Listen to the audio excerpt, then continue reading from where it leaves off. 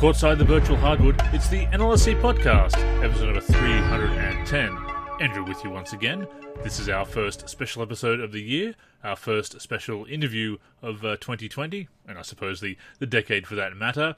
It's tipping off the second phase of our 25th anniversary of NBA Live celebrations. Very excited about this week's episode. Got to talk to somebody from the early days of NBA Live, lead programmer on NBA Live 97 and 98, and a programmer on several titles from that era, Rod Redekop, getting some great insights about the early days of NBA Live, some really cool stories about the development, behind-the-scenes stuff, and a couple of Easter eggs as well. It's a great listen, I feel, and I'm sure you'll agree, so without any further ado, here's my chat with Rod.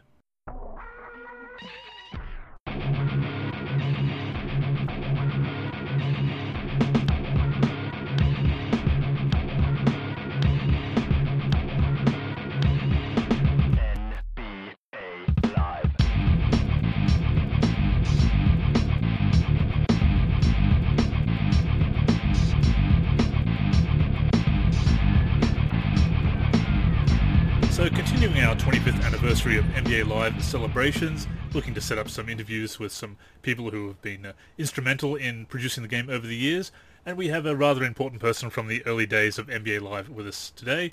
Please welcome to the show, Rod Redekop. Rod, welcome to the show. Thanks, Andrew.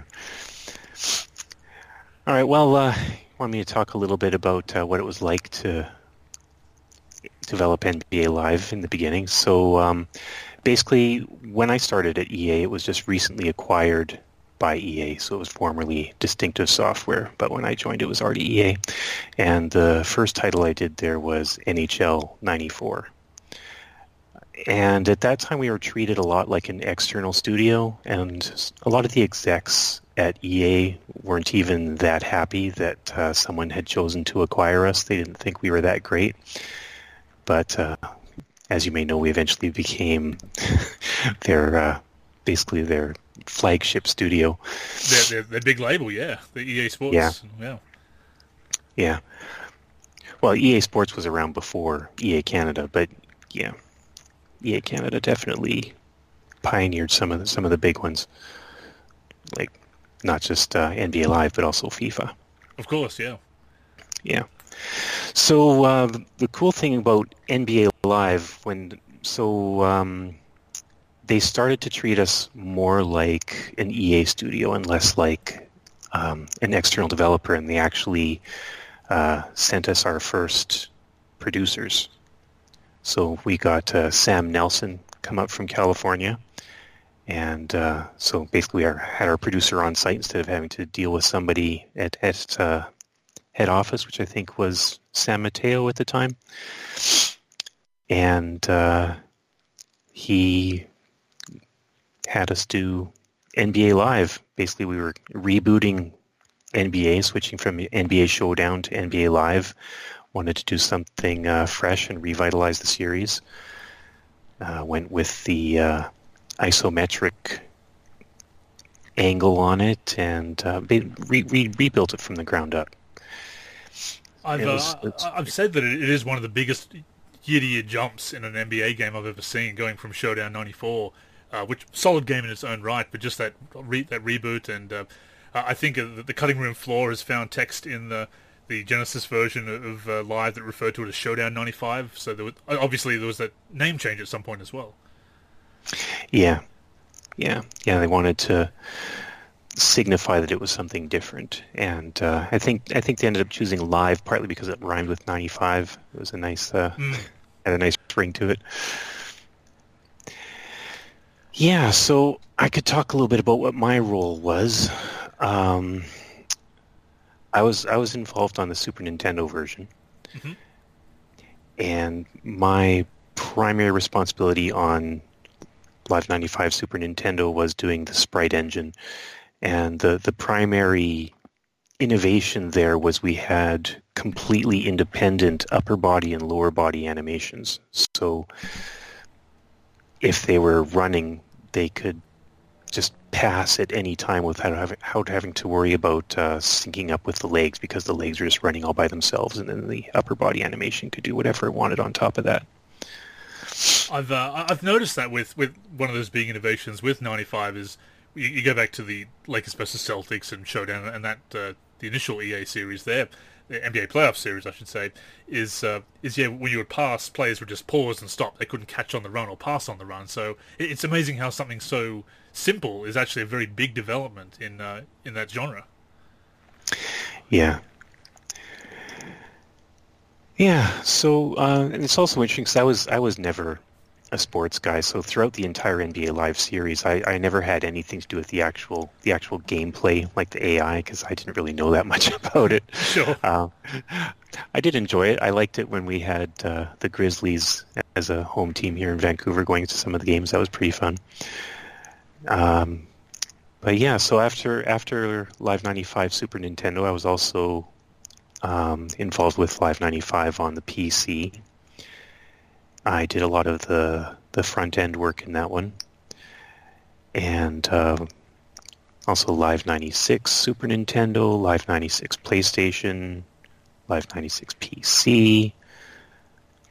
Don't really remember exactly what I did in 96 PC, but 97 PC was the first year that, I was actually the lead on the PC SKU. And that was also the first year that we did online multiplayer. Not internet, but LAN and modem and direct cable connect. That's right, yeah. Yeah. And that was pretty interesting because I had to make the entire AI deterministic so that all we had to send between machines was just the controller inputs, and then make sure that the game was simulated exactly the same on both ends. That was pretty challenging. It's kind of interesting to hear that. Obviously online play has become such a big part of basketball gaming in recent years, and with all things like, playing the Rec and NBA 2K, for example, you've got other games going on in the background, on the playground, you've got other people playing around in the neighborhood. It's hard to imagine doing that with the tech of the time back in the mid-90s. Yeah, especially with the modems, right? There was so little bandwidth and so much latency. It was 56K. That alone was a challenge. Yeah. And then Live 98, I was the lead again, and I actually did the render engine that year on the PC. So that was actually the first year we went full 3D, and we did the 3D effects, hardware accelerated graphics, and also a software rasterizing engine. So I do remember that Live 98, of course, being the first year we had proper faces, not just a couple of dots for eyes or generic facial features. It was people look back at games like that and think, oh, it looks very primitive, but at the time it was such it was mind blowing to see actual player faces in a 3D modeled game, and not just the virtual stadium technology of 95 or 96 to 97, but just that whole full 3D game needing a Voodoo 2 card.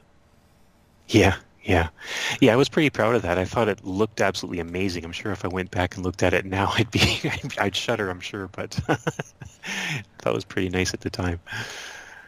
Another thing I noticed about Live 98 was on PC, because I've played a lot of PC growing up, because of course I was into the modding community that's grown up with the NLSC, of course, with Tim Cherner, who went on to work with you at least for Live 2001, I believe.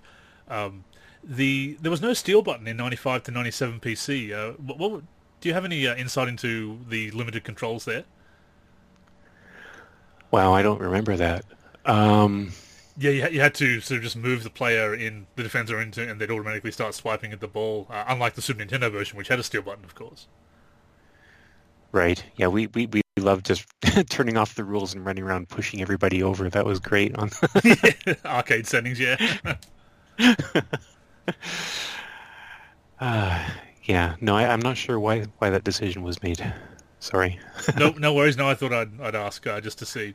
But yeah, Live 98 obviously such a big step forward for the series. I believe that was the first time also that you were an unlockable character with the nickname Leerless Feeder, obviously a play on Fearless Leader, just to throw out some trivia.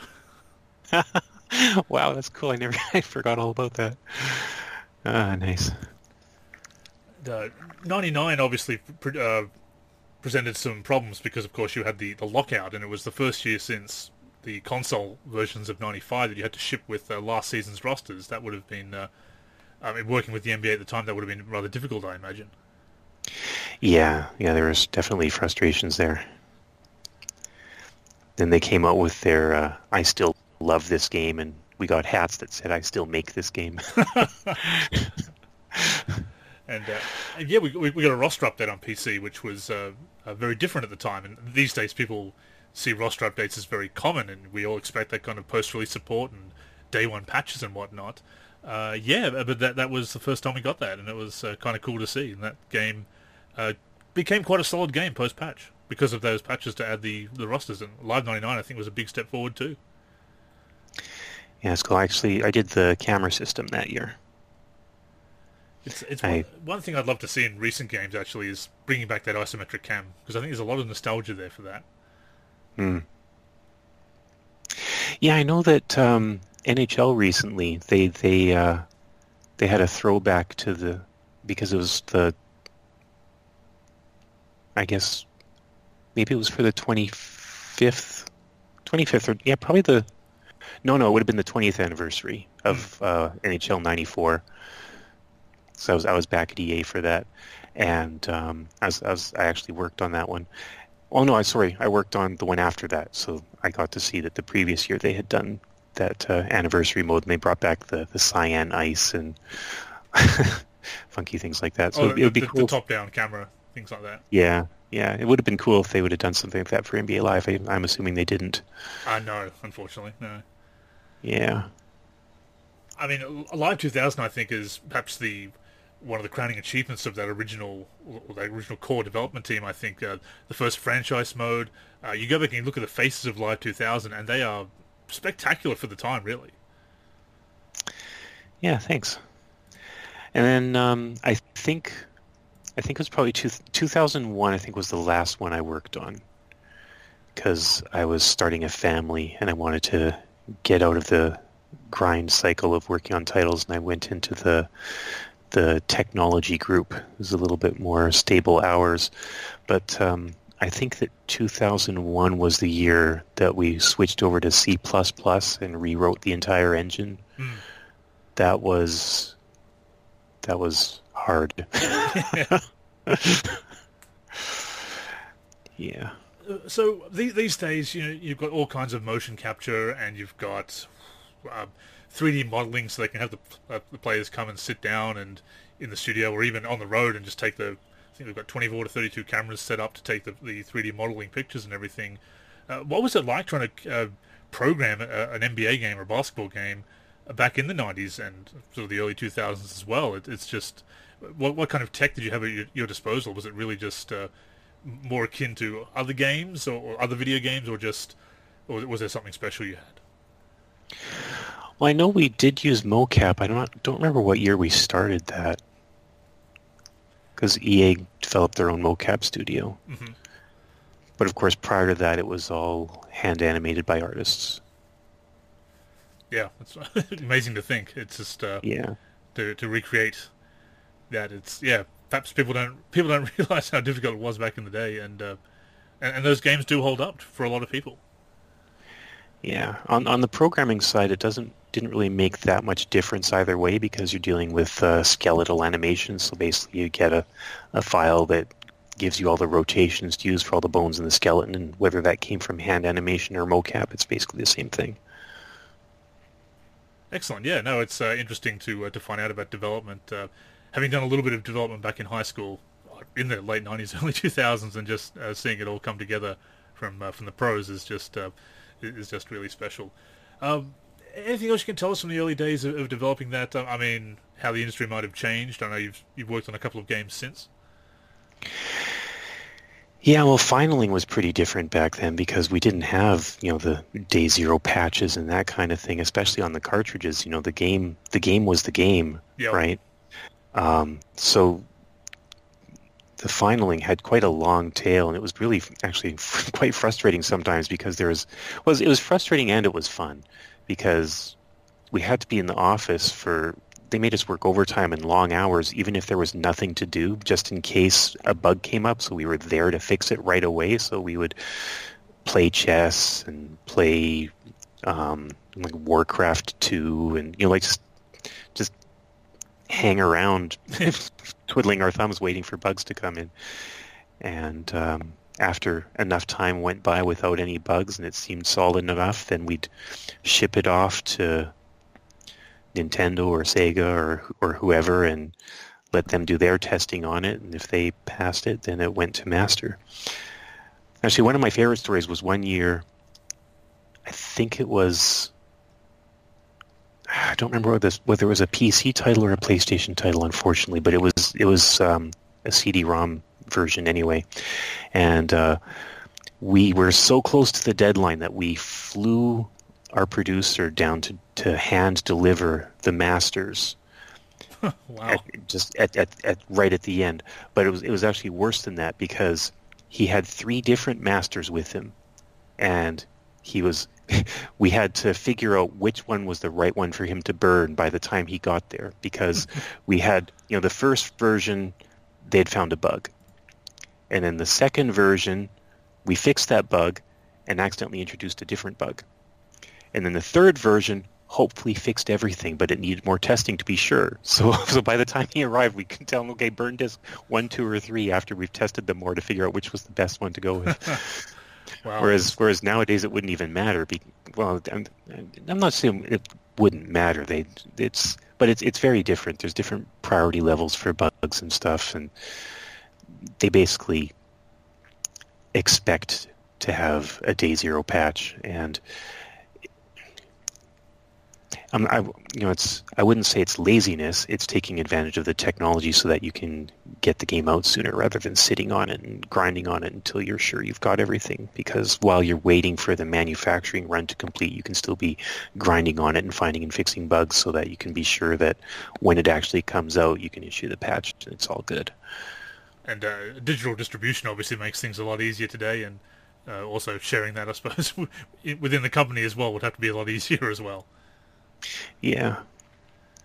Back in the day, what was the involvement from the higher-ups, the suits? I mean, there's a big controversy now in basketball gaming and gaming in general, microtransactions and pre-order bonuses and things like that. It feels like the business side of things sometimes interferes with the on-court experience, or even indeed from your perspective, the art of developing these games. Did you have more freedom back in the day? Yeah, I'd say we did. Well, we didn't have to deal with, because all that stuff wasn't a thing back then. We didn't have microtransactions and things like that. So basically, our focus was just on making the game as good as it could be, and having that be what drives people buying it. Right? You just want to make sure you're the best, and then you get the sales. Absolutely, yeah. Yeah. And I mean, for many years there, NBA Live, it has fallen on some hard times in recent years as they've tried to reboot it and change things, and 2K has become the brand leader for some years now, obviously over the past decade, but people forget that at that time, NBA Live was delivering the best, most consistent, deepest experience year to year. So I think you guys did a fantastic job, especially given the technological limitations of the time. Yeah, thanks. With a couple of the things I was going to ask about, facing the game. That's something else that's again, we scan our faces in these days using smartphones with more power in our pockets than it did to run those games back in the day, obviously. Some innovative things like that, and I think actually a photo of you was actually one of the default face in the game demonstrations for actually putting a face on a credited player. Stuff like that, very innovative at the time. Yeah, I actually kind of forgot. I think I actually implemented the first version of that. Very cool. It works very well to this day. Thanks. Yeah. So it worked fairly well with just using the polygonal modeling, because we just basically let you position the UVs for the eyes, nose, and mouth, basically, so they line up where they're supposed to be on the model. And I also worked on face in the game for more recent title. Oh, it was the It was the UFC. What year was that? One of the more recent UFC games, anyway. And yeah, the challenges were a bit different because they're very picky about getting the skin color to match and issues like that. Then we didn't worry about that as much back then. it can sometimes end up looking like the player's wearing a mask. Sometimes, if depending on the quality of the photo. So, but it's Yeah. but it's again, it's something that not a lot of games were offering, and we see these things in older games, the primitive versions of what would come, and it's very cool to see. Another thing, I think, the early days of the community and having a bit of contact with you guys, sending in the wish lists. Obviously, people like Tim, Brian, and Lutz, our co-founders, and Tim in particular, going to EA and working, developing rapport with you guys, and being able to send in the wish lists, of course, for things, our suggestions, and even some of the suggestions about making the game more moddable, which was pretty cool back in the day as well. Mm-hmm. Yeah, it's funny because back then also they actually let us communicate with people online somewhat. So I remember that one of the earlier ones, it might have even been Live 95 PC, people were getting pretty angry online that they thought that we had done something to prevent them from modding it, because if you changed a guy's name, then somebody else's name changed at the same time. I think it was, like, let's say it was Smith, right? So you change Smith, and then it changes all the Smiths or something like that, right? And I actually got the opportunity to respond and say, no, we didn't do anything on purpose. We just had all the names were just hard-coded in the program, and then when you compile it and link it, the optimizing compilers just, instead of duplicating the strings, it sees the strings are all the same, and so it just has one copy of the string that it reuses. So if you change that string, it changes it for everybody. Yeah, you have to be so careful, because I've made updates for Live 95 and using Brian's editor, and you have to be very careful with the strings. It's possible, but you have to be very careful. And then 96 and 97 were more flexible in that regard, or at least I guess they found a way to do it that way. Yeah, I don't remember which year did the database files start appearing. 98. So 96 and 97 was still the combination of editing the exe and the rostered dat file. This is how geeky I am. I remember all the names of the files and everything, having worked with them for years. But so the rosters were actually in files at that time? Dat files, and then 97 brought roster saves as well. So there were various editors. I actually just did a Wayback Wednesday feature on one of the Live 97 editors that could open up to different roster files as well. So there were, it was work in tandem with distributing a patch that applied to the exe file and changed the strings, etc. And then you'd have the roster dat file with the trades and created players, of course. So we found a way, and some of the people who've been modding more recent games don't realize, I guess, the fun of hacking those old games apart to do them. Yeah.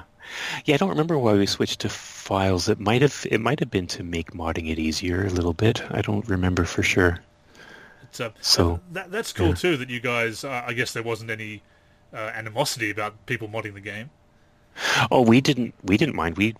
But the NBA sometimes didn't appreciate it because I think some of the earliest ones, like maybe even Live 95, I think we kind of tried to help a little bit.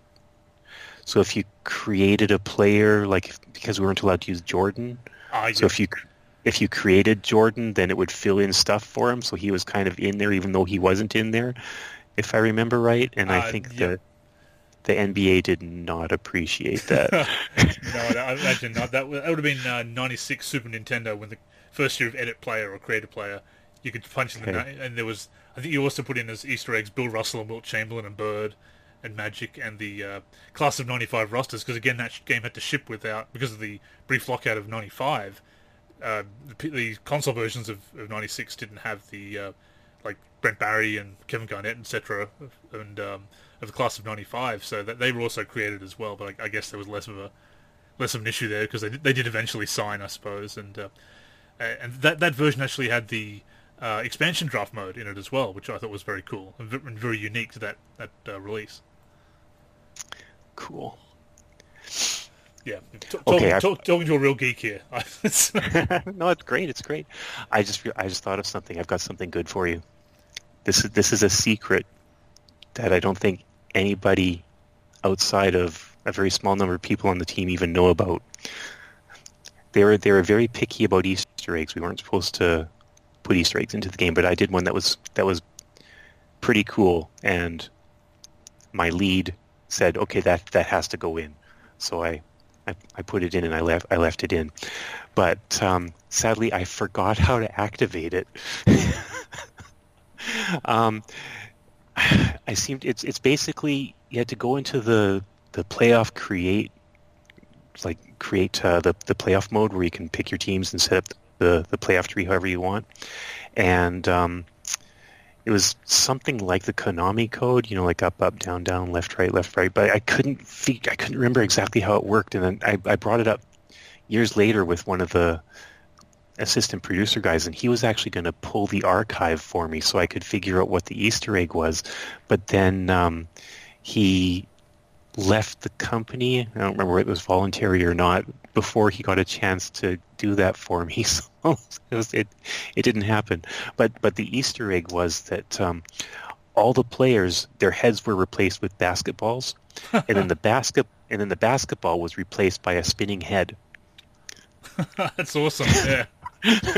and you could, with old games, there was a lot of stuff like that as well. That that's someone's got to figure that out, man. That's so now all you hackers and stuff, especially if you can get a hold of the binaries with emulators and hack on it or something, maybe somebody will figure it out. We've got a couple of people in the forum who've made 2020 season roster updates for 96 Genesis, so maybe they can go looking for it. I'll hit them up and get them to see. That would be very cool. Nice. I don't even remember for sure which title that was on. I think it was Live 95 Super Nintendo, but it could have been 96. I'm not sure. I remember there's one, and it's actually on, I think, the Genesis version of 95 or 96. You can see YouTube videos of it, but it's a preview of the PGA game. If you put in Reflog, Golfer backwards, as the name, it'll come up with like a little demo of EA's PGA Tour game from that year. Really? Sorry, which year was that? I want to say it's 96, so it might have been PGA Tour 2 or 3. I think that was before they were using numbers, possibly. But yeah, typing in Reflog as the username, as the user record name, will bring up a little demo of that golf game. Wow. Okay, I'll have to take your word for it, because I find that quite hard to believe, because I think Golf was being developed by a totally different studio, so I don't know why we would have done that, but it's only the Genesis version. Only the Genesis version, I think. So I remember trying it on Nintendo, and it never worked. So, very interesting. There's another one that I, again, going into geeky details that you may not remember, because a lot of coding, obviously, but in Live 96, because I've gone through the exe file, again, doing rosters and everything, and there's a couple of pointers that refer to the Raptors as the Craptors. Was that an intentional dig at your cross-country rivals? I don't remember that at all, but yeah, it could be. I don't think I did that. So it's a couple of pointers to the art files that, they refer to the Craptors, and that has to be intentional. That's very funny. Yeah. Yeah, I'm a little bit sad that Toronto got to keep their team and we didn't get to keep ours. Virtual Stadium technology I mentioned earlier. What exactly went into that? Was just some of the fancy name for the tech, or did you have some new tech that you were working with at the time? I'm pretty sure that we just...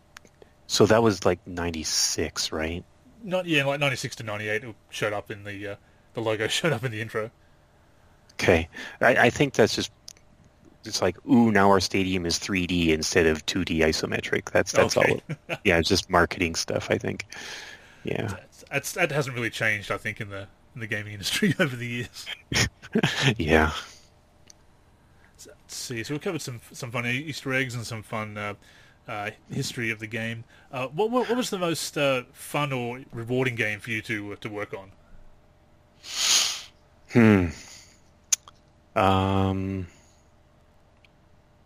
It's hard to say. Live 95 Super Nintendo was pretty great, because it was one of my first games, and I played a pretty prominent role on the team, and the game was very well received, so that was amazing. But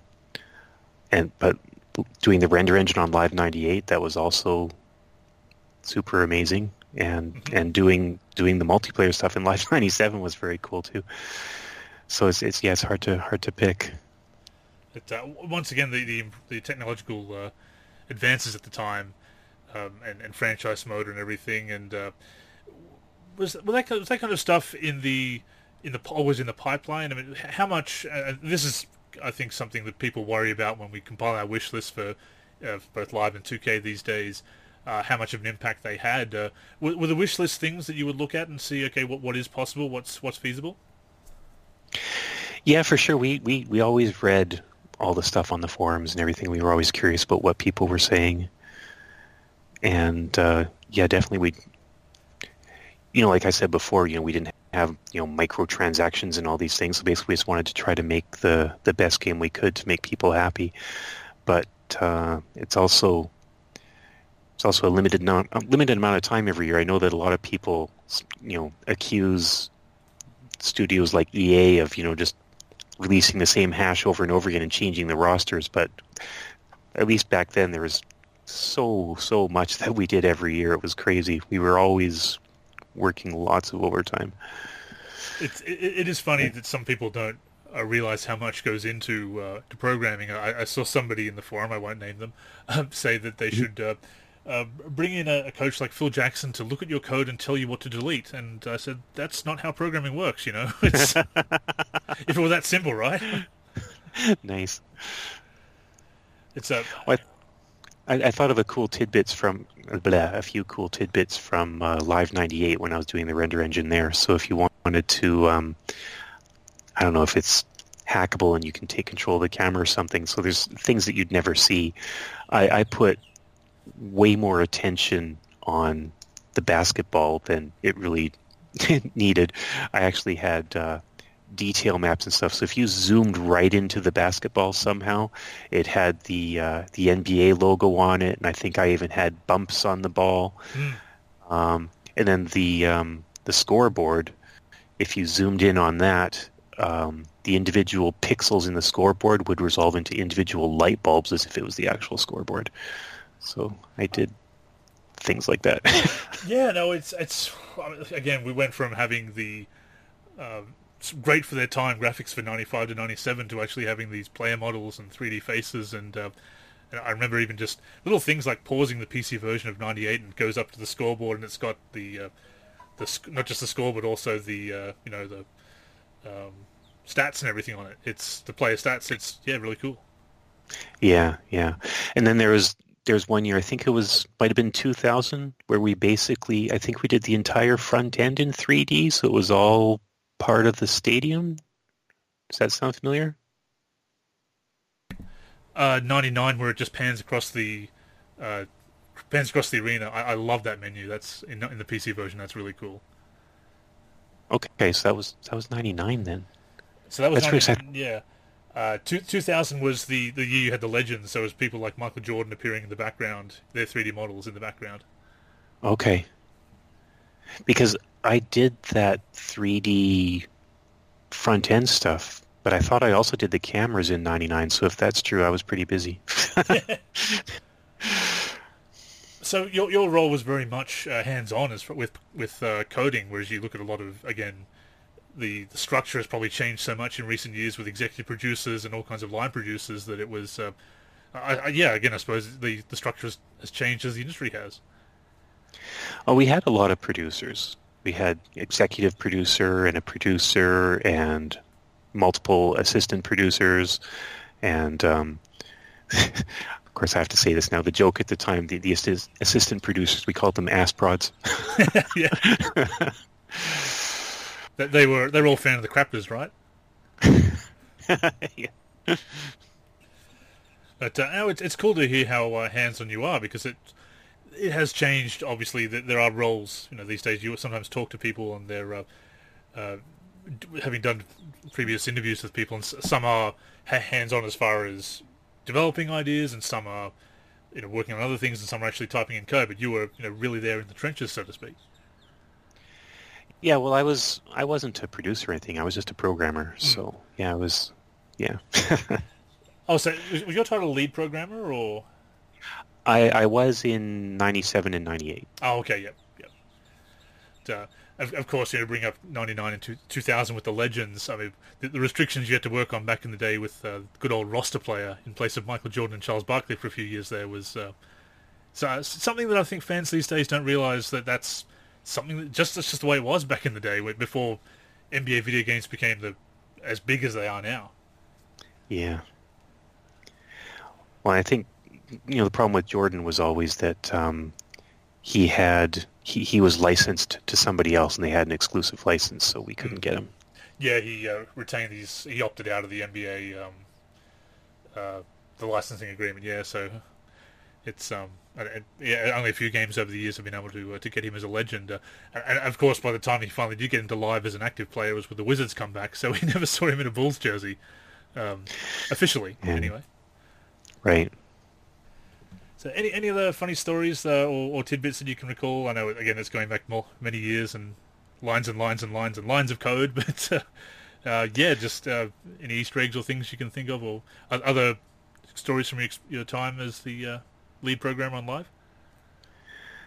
I did have another Easter egg because when you got through the entire playoffs, it had a little reward thing if you won the playoffs. I don't even remember which year that would have been, but it had a thing that was synced to music with all kinds of patterns on the screen and stuff. Does this ring any bells? I think that might have been the celebration for '95 on console, because some of the '96 ones had a video of stuff. Yeah, or clips of NBA players that would play.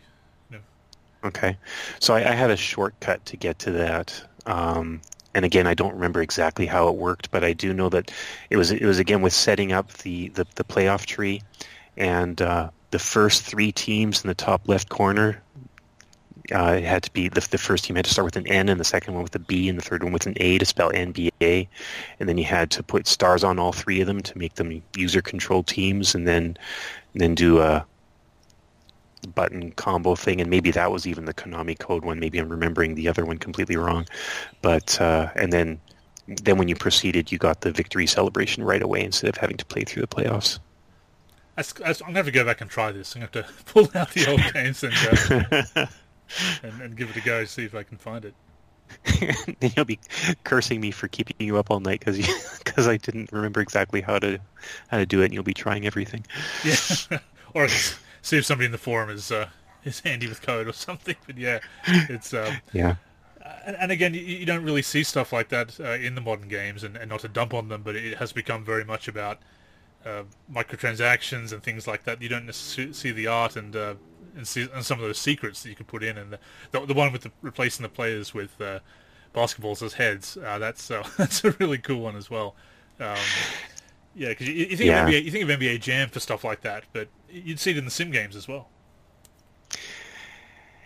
Yeah, and especially as things moved on, companies really clamped down on Easter eggs. If you put in an unauthorized Easter egg, you could lose your job, because if you put in an Easter egg that you think is funny or something, and then let's say the NBA finds it offensive for some reason and sues the company, that's not good, right? No. So all Easter eggs had to be cleared at a certain point by the NBA. Yeah, no, obviously that is something that having to work with such a big entity, and I know the NBA wasn't keen on some of the Jam Easter eggs back in the day, making Midway take the Mortal Kombat characters out of the game and things like that. It was yeah.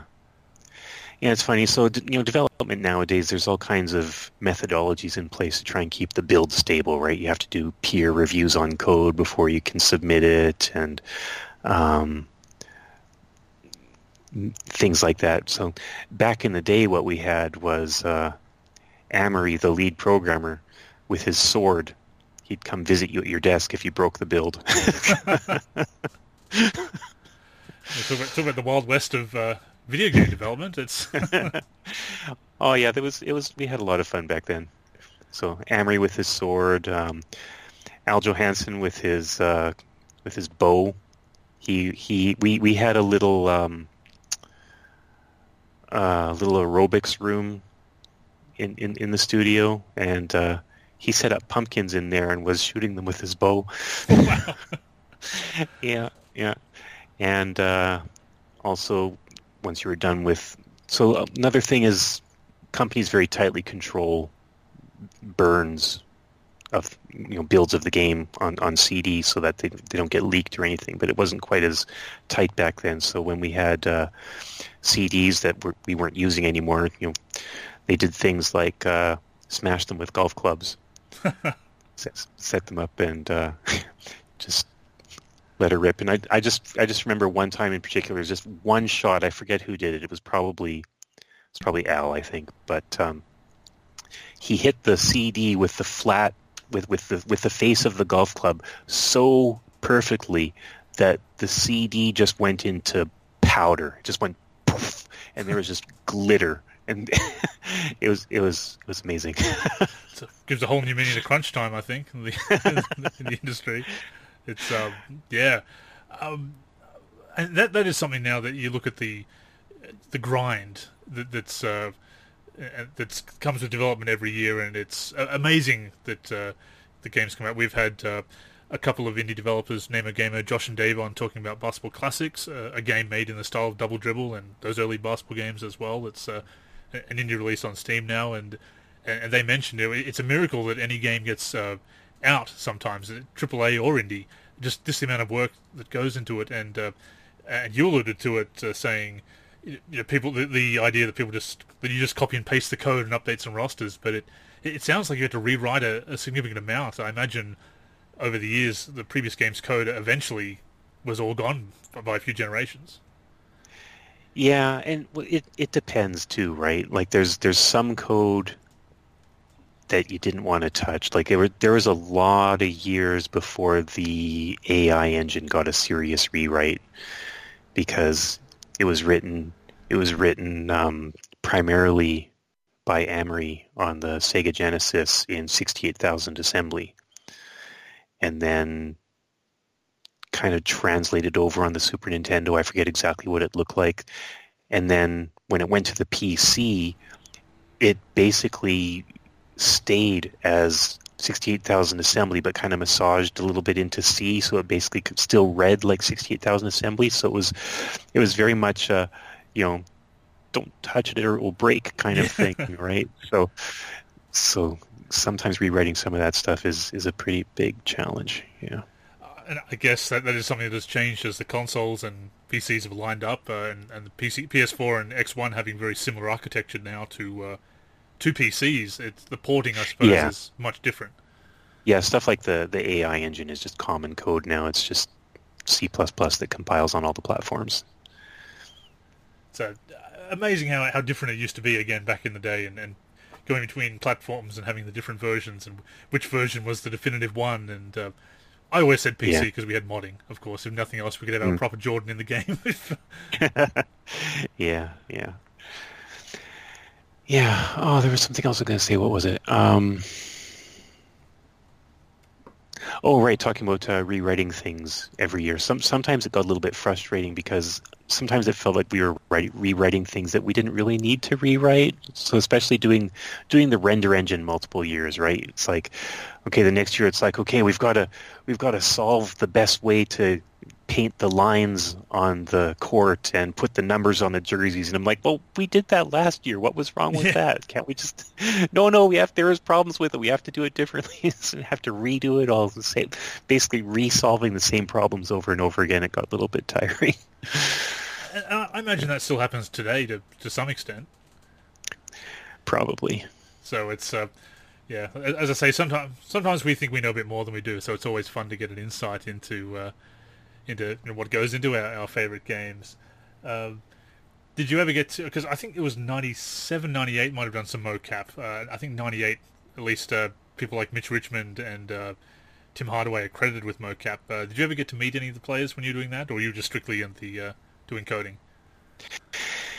Yeah, we didn't really get to meet them. They basically went straight to the mocap studio, and I think that there might have been one time one of them kind of walked through the studio. I don't even remember if I was there or not. So, yeah, that wasn't really a perk that we got. Yeah. I think it has changed now with games becoming such a big thing, and maybe more players growing up playing the games as well. You see arguments every year. What's my overall rating? And for many years there, you guys didn't even show us the overall rating in games, and it was caused less arguments. I'll tell you that much. So how is that? So basically, we had ratings for all the different skills, but not a final overall number. That's what you're saying? It was in the game, but it wasn't shown in the menus. It's like if you open up with the editors, it's there, but it's not actually shown in game. Huh, okay. Till you got franchise mode, then it was, you kind of had to have it as a representation of player value. I think that's when it first started showing up in about 99 or 2000, because you had play development in the multi-season mode in 99. So that's when you guys started showing it, and that's which was great. But then, of course, it's led to so many arguments that he's 85, he should be 86, and that's all kinds of pedantic arguments.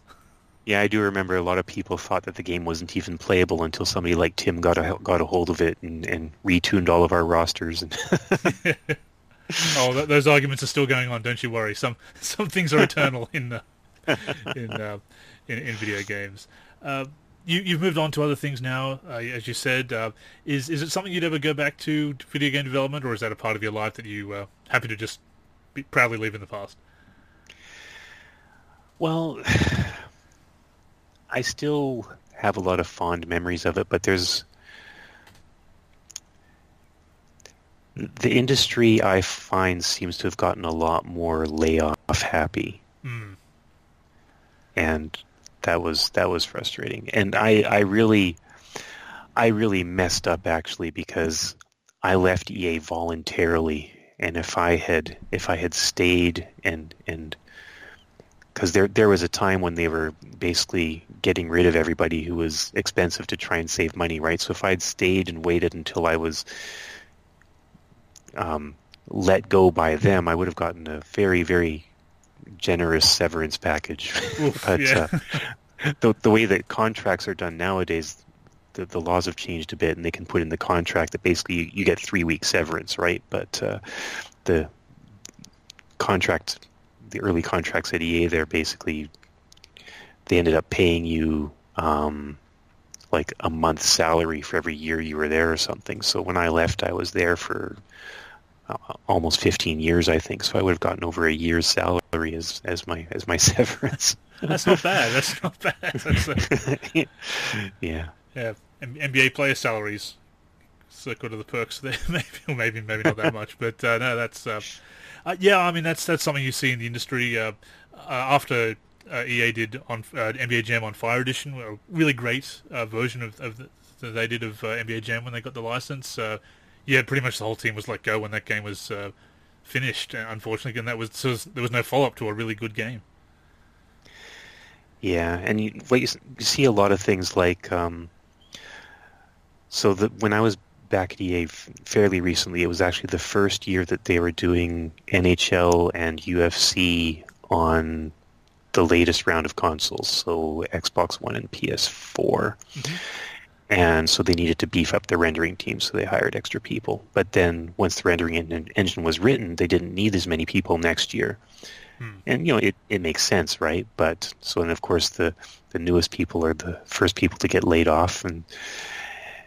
And yeah, I'd had enough turnover in the game industry at that point. I was like, let's try something other than the game industry for a while. So, yeah. More stable, less sweaty people like me online complaining about overall ratings and everything else. Calling for your job. I never considered that a downside. That's kind of you to say. Live, as I said, 25th anniversary. Actually, last year we got into overtime with our celebrations, and I've done my retrospectives of the early series. I'm up to about Live 07 now, so it's kind of the turning point. Have you kept tabs on the series at all, and seen some of the ups and downs it's had since the glory days? No, I haven't at all, actually. So it has been a bit depressing at times, but there's a lot of great people working on the game, and we're really hoping for it to come back, because it's.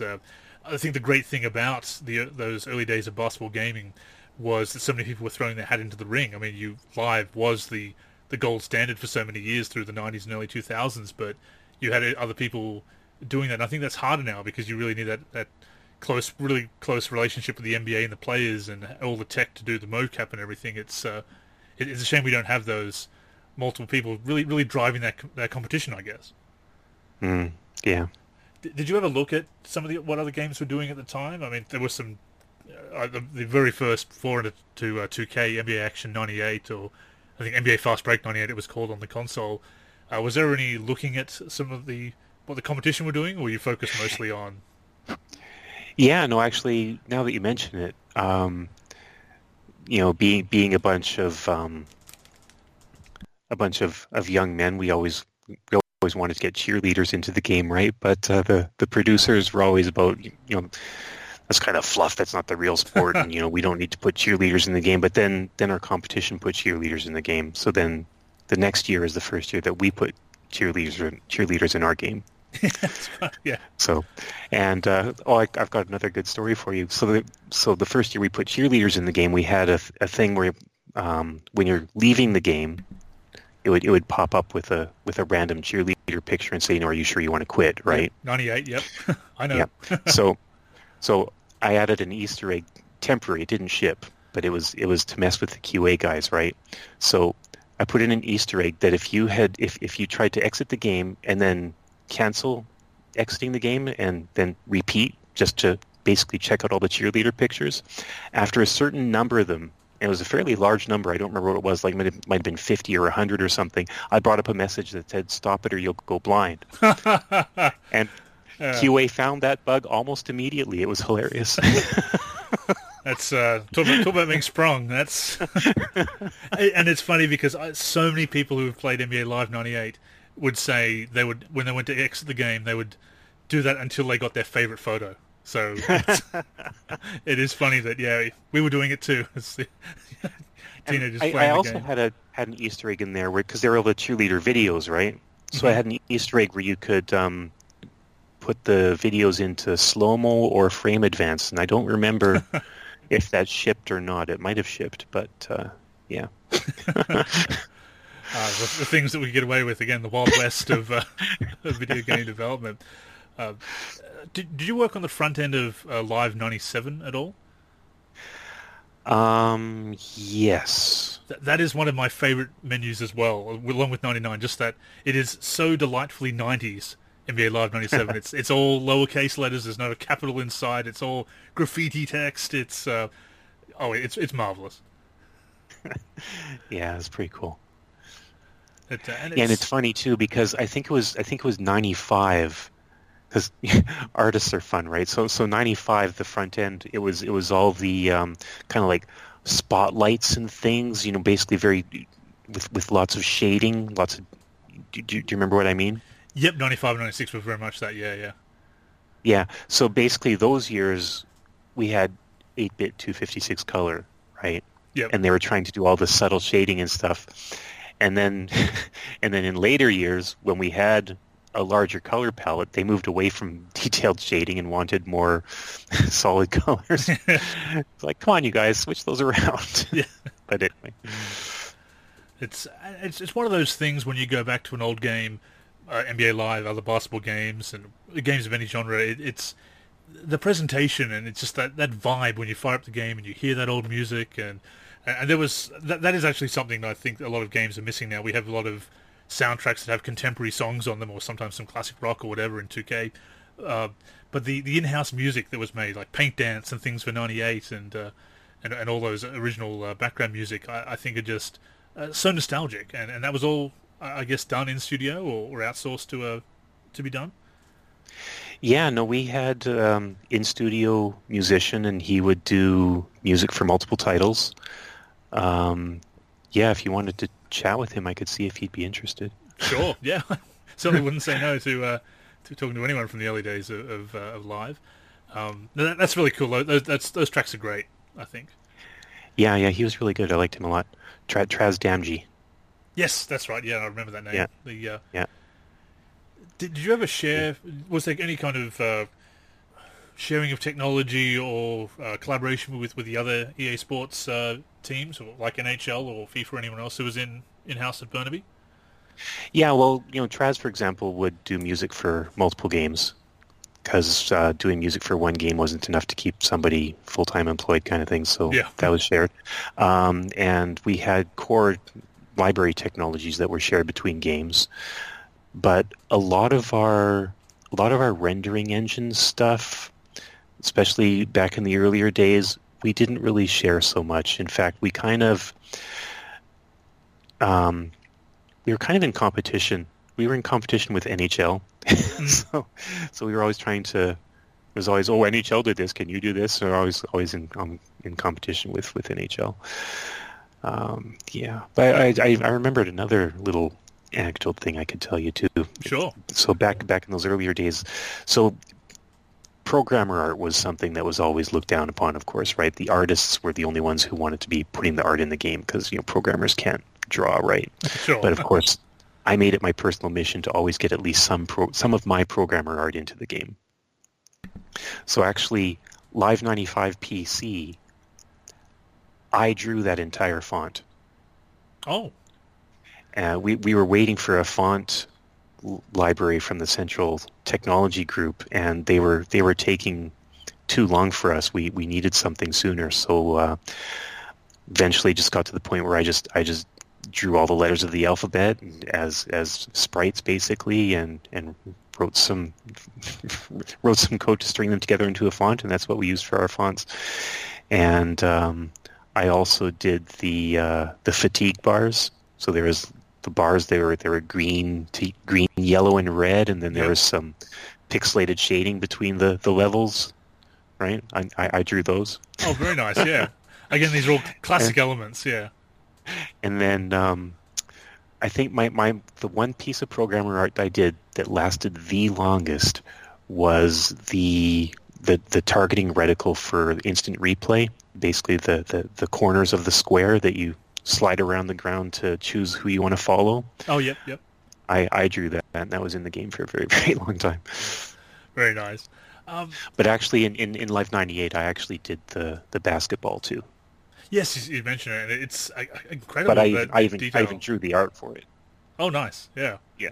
So, how did the art department feel about that, taking the job? I think they were okay with that because it looked good. If it looked good, they did one. Yeah.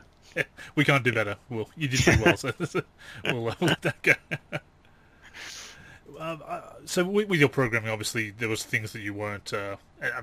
It's one of those things you see when programmers and developers are talking to people on Twitter. We assume everyone is responsible for everything, but when they did things like ratings, as far as working with the NBA, what kind of information would they give you as far as stats, or is that something you had to seek out? Or because I know a lot of the Midway guys, when they were doing Jam, had to rely on whatever they could find in basketball cards or whatever they could get to put the information into the game.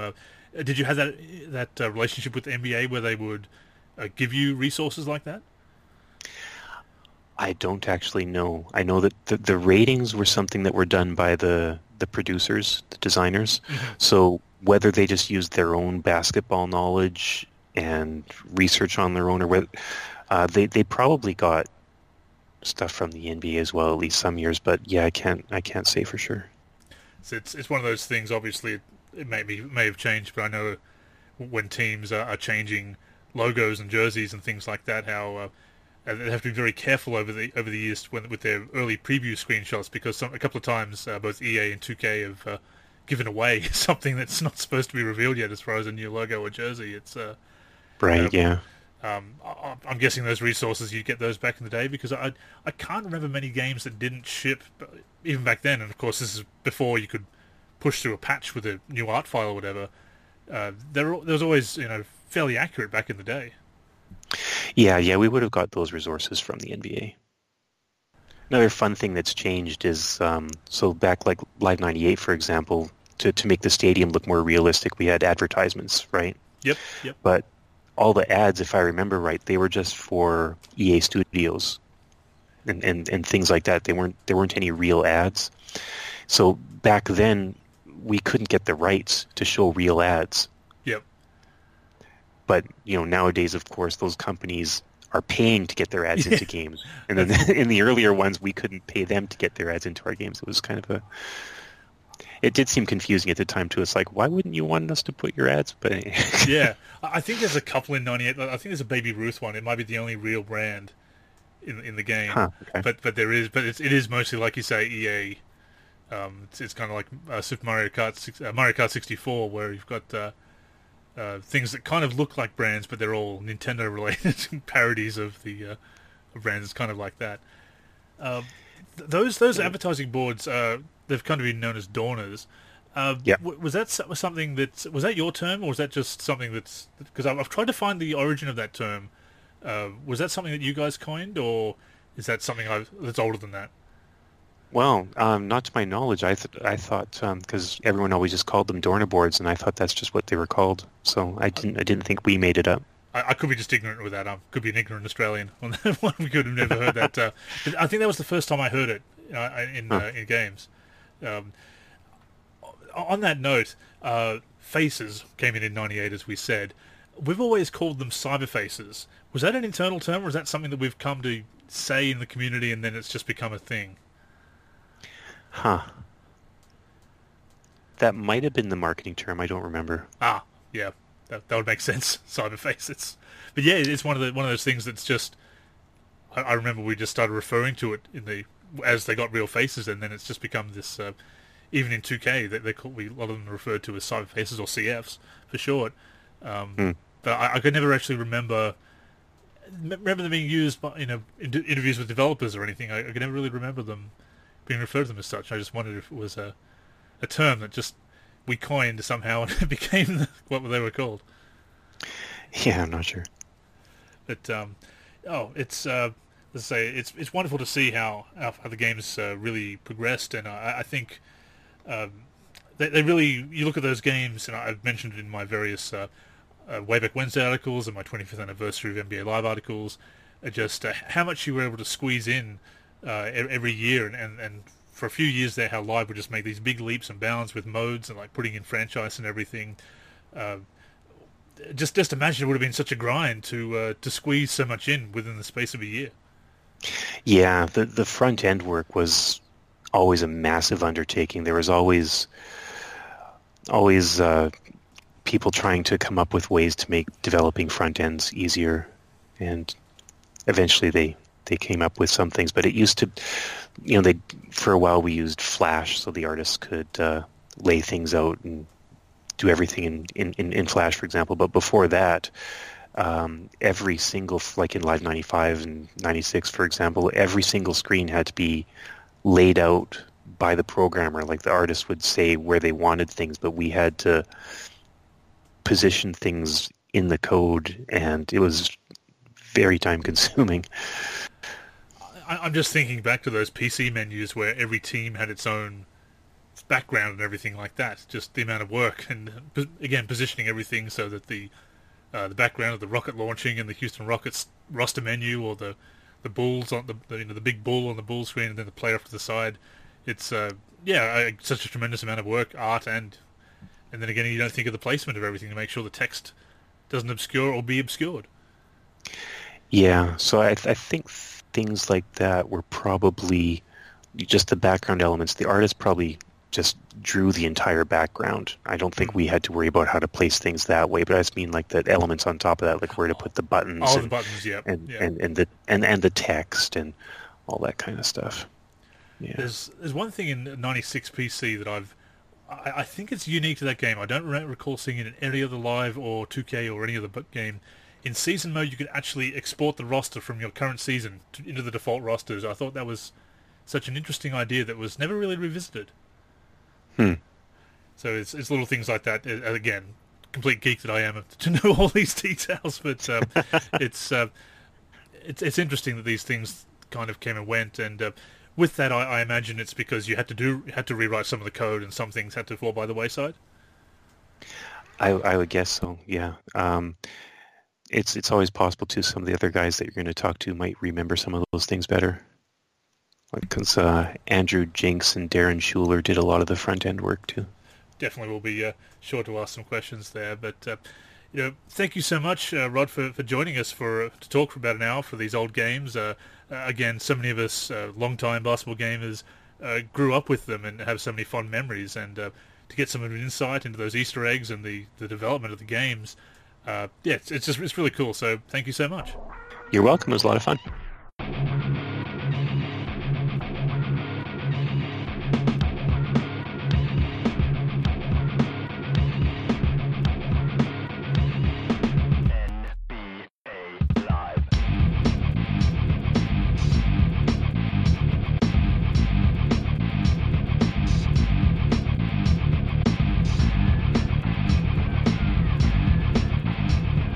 So there you have it. I hope you enjoyed that insight into the early days of NBA Live. It was definitely fun for me to talk to somebody who worked on some of my favorite games and get those behind-the-scenes stories. And yes, I'll have to try and see if I can dig up some of those Easter eggs, because those were some very interesting stories to hear indeed.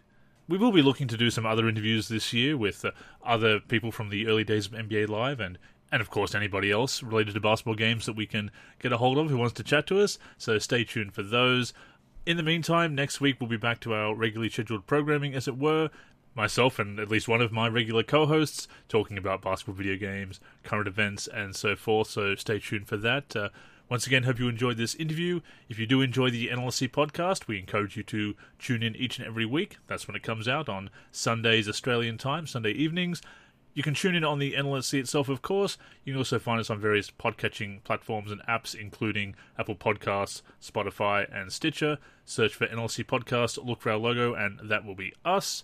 We are, of course, on social media if you'd like to connect with us. On Twitter and Facebook, we are the NLSC. On Instagram, we are NLSC Basketball. On YouTube, we are NBA Live Series Center. I'm personally on Twitter at AndrewNLSC, and of course keep it locked to the NLSC itself, nba-live.com, for everything we do for basketball video games. But yes, that is all for episode number 310 of the NLSC podcast. Thank you once again for tuning in. Until next time, I'm Andrew, and go get buckets, everyone.